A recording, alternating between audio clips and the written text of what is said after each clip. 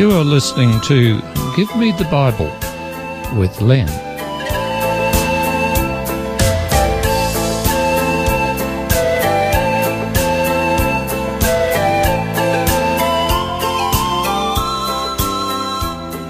Today's program is entitled Contradictions.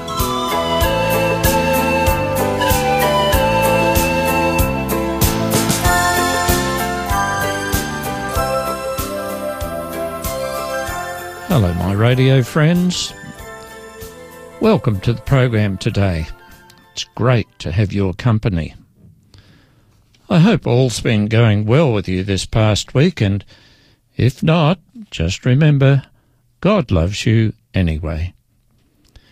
In these programs, I've endeavoured to show you that the Bible is the Word of God, and in the Bible you will find things about life, of origins, and of salvation, things that no other book can provide.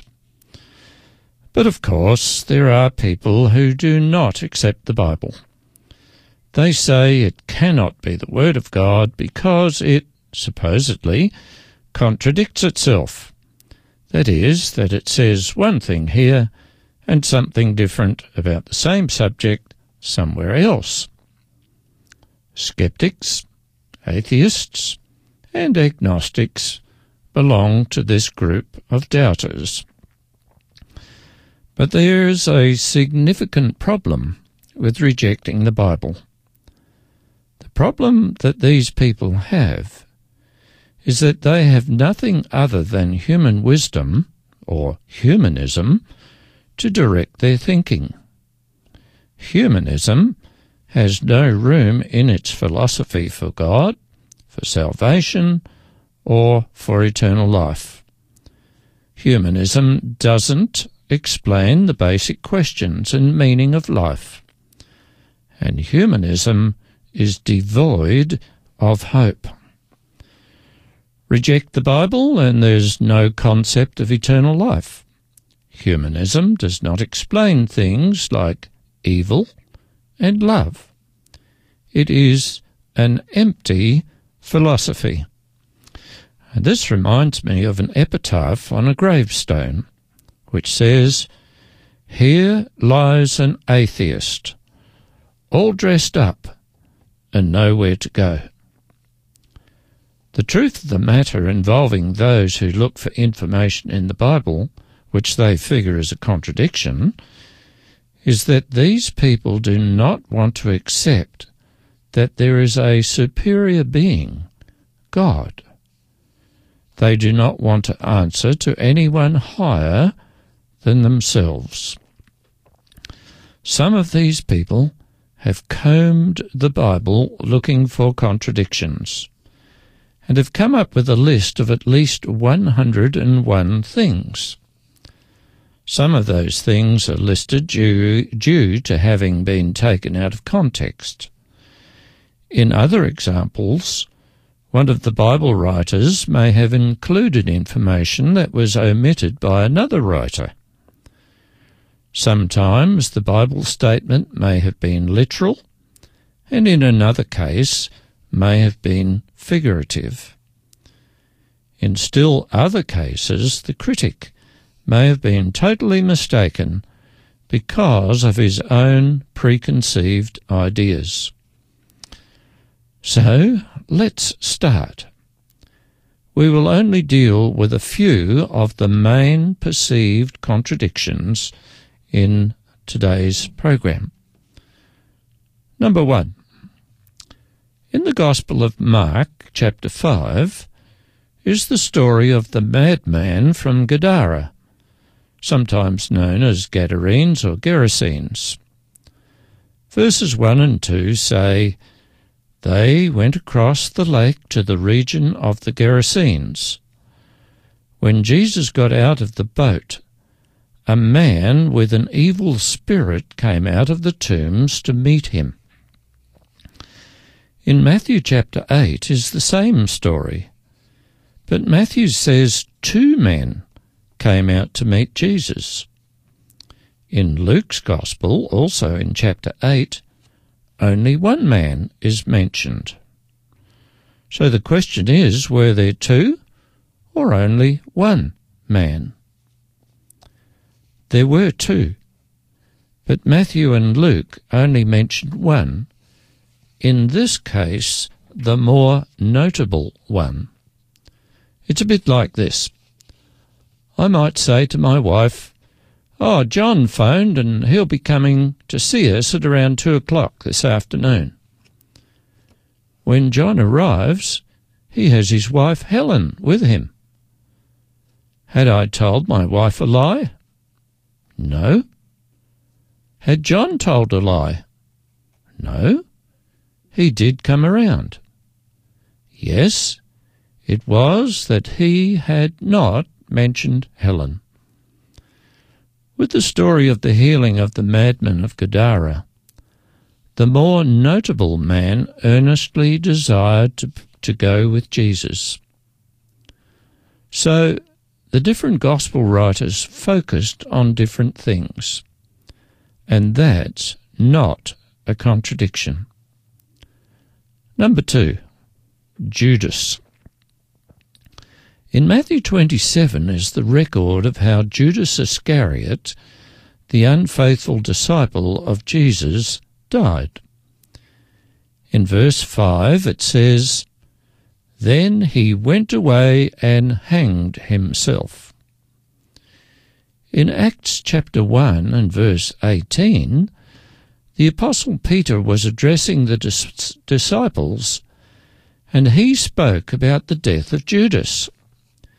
He said, "With the reward he got for his wickedness, Judas bought a field.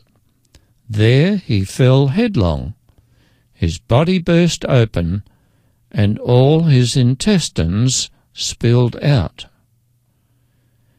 Is there a contradiction between these two descriptions of the death of Judas? You see, Judas had hoped Jesus would declare himself as King of Israel and oust the Romans. He tried to force Jesus to declare his hand, but Jesus was establishing a spiritual kingdom, a kingdom of the saved. It was not the political kingdom Judas was expecting. And when it became obvious that Judas had made a big mistake, he committed suicide by hanging himself. But as well as jumping from a tall tree with a rope tied around his neck, we may rightly assume the rope broke or the branch of the tree broke, and Judas smashed down on logs or rocks below, and somehow his guts were ripped open. There's no contradiction.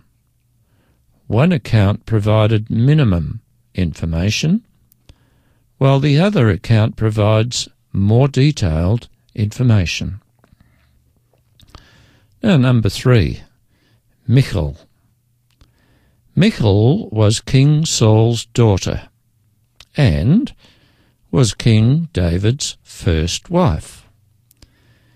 In 2 Samuel 6:23, the Bible says, "Therefore Michal, the daughter of Saul, had no child unto the day of her death." Note that the Bible says she had no child. But in 2 Samuel 21:8,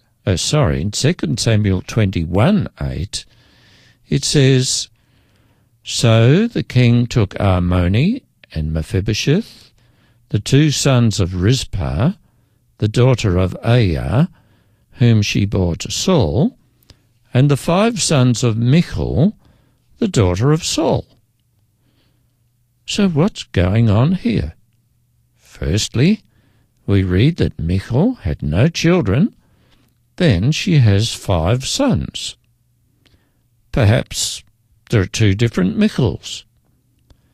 But no, the Bible clearly identifies Michal as Saul's daughter in both passages. But wait a moment.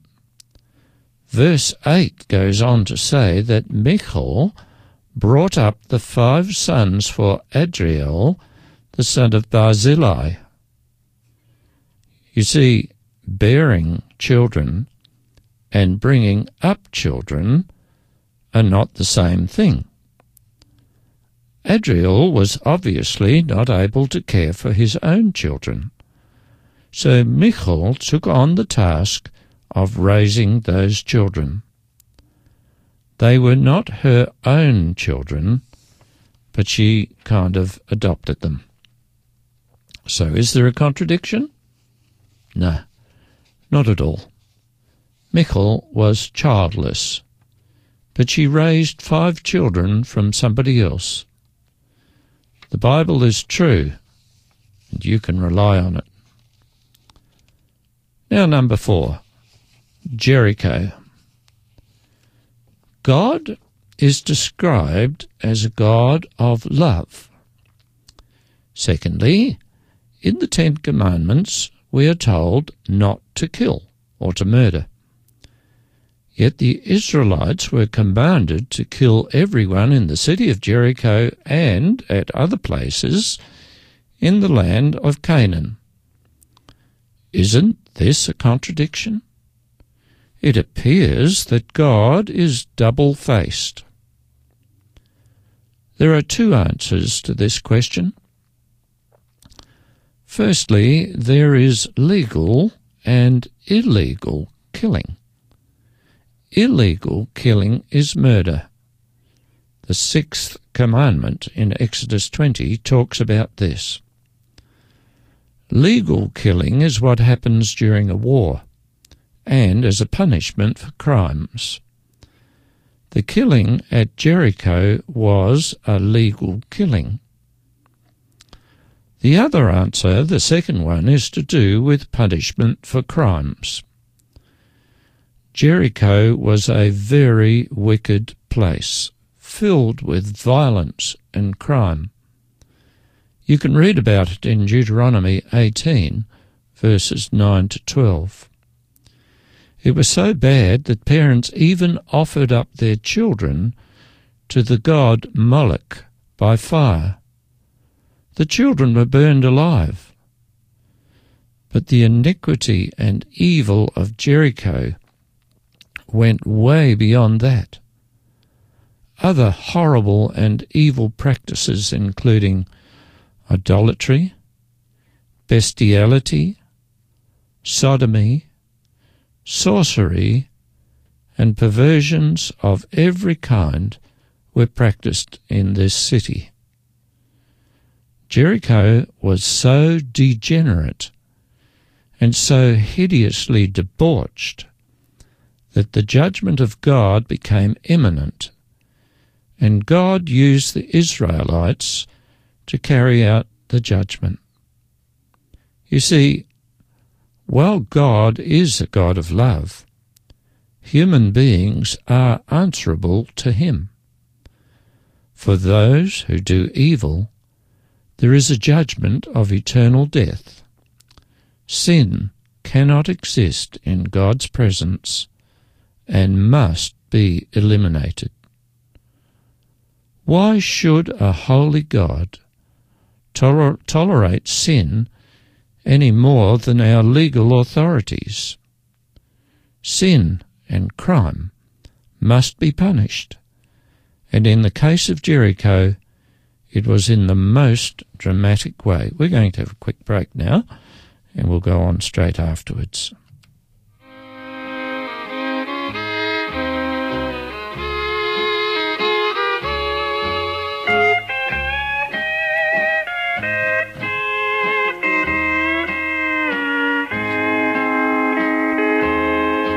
Once my soul was in sin, and my heart was in shame. I didn't know Jesus, not even his name. Then I heard a voice say, won't you come unto me, and he will do for you what he's done for me. Give him a chance and let him all. Give him a chance and let him show you. He'll answer when you call. His love is the sweetest. His promise is free. For he will do for you what he's done for me.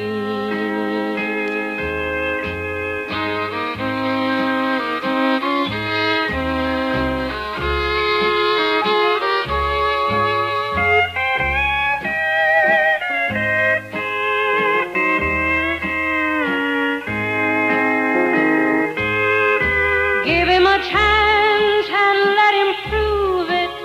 His love is best of all. Give him a chance and let him show you. He'll answer when you call. His love is the sweetest. His promise is free. For he will do for you what he's done for me.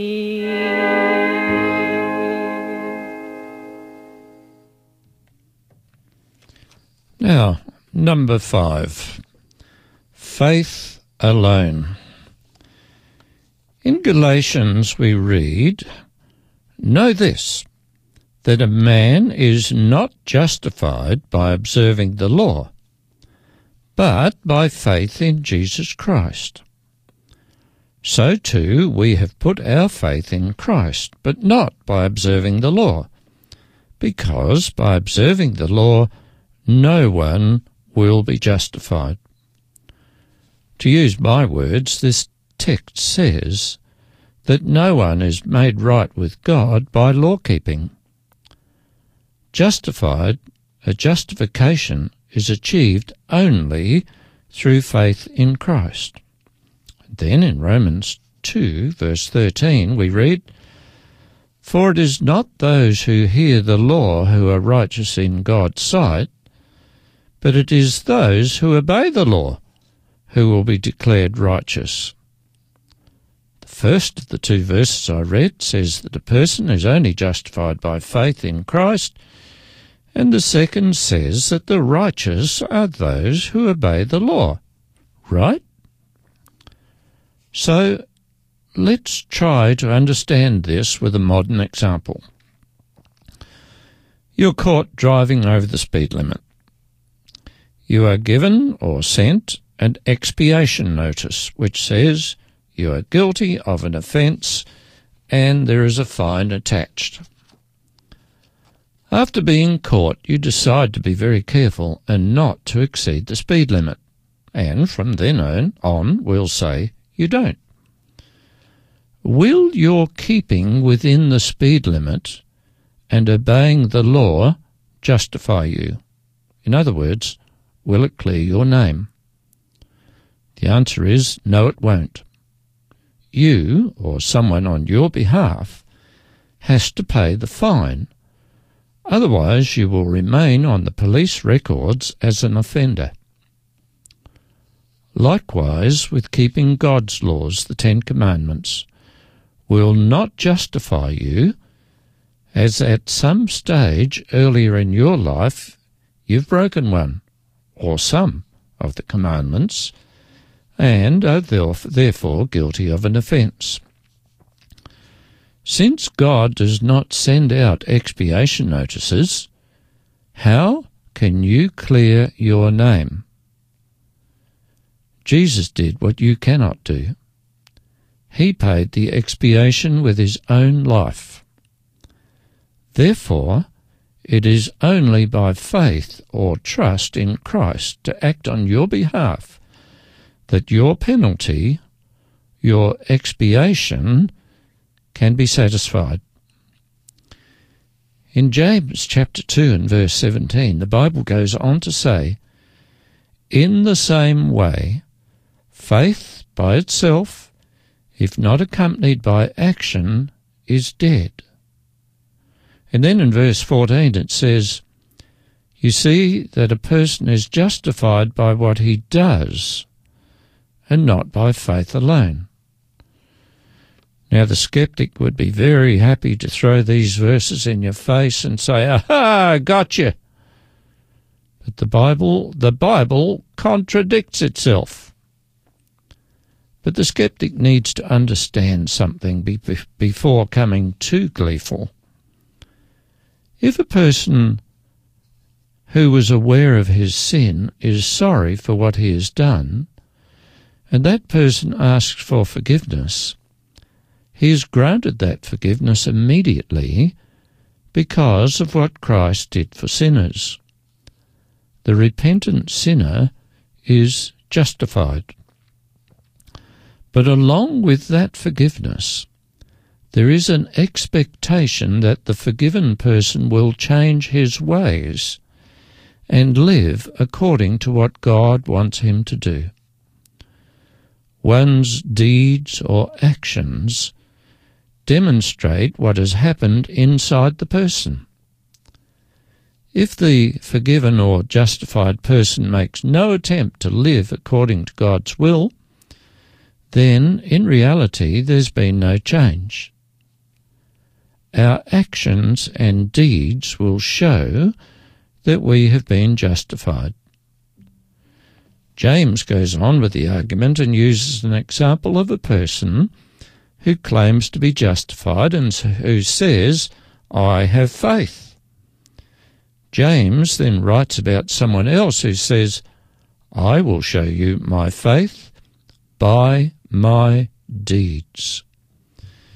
And then he concludes the argument by making this statement: as the body without the spirit or the life is dead, so faith without deeds is dead. Initially, a person is justified by faith, but then there must come a change, demonstrated not by words or intellectual assent, but by what that person produces as deeds. It's totally pointless when someone accepts forgiveness and then goes on exactly the same as before. For example, if your car is playing up and you take it to the mechanic to be fixed, you expect it'll go properly after the repair.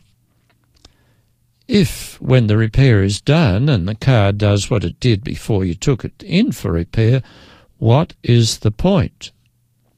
Nothing was accomplished.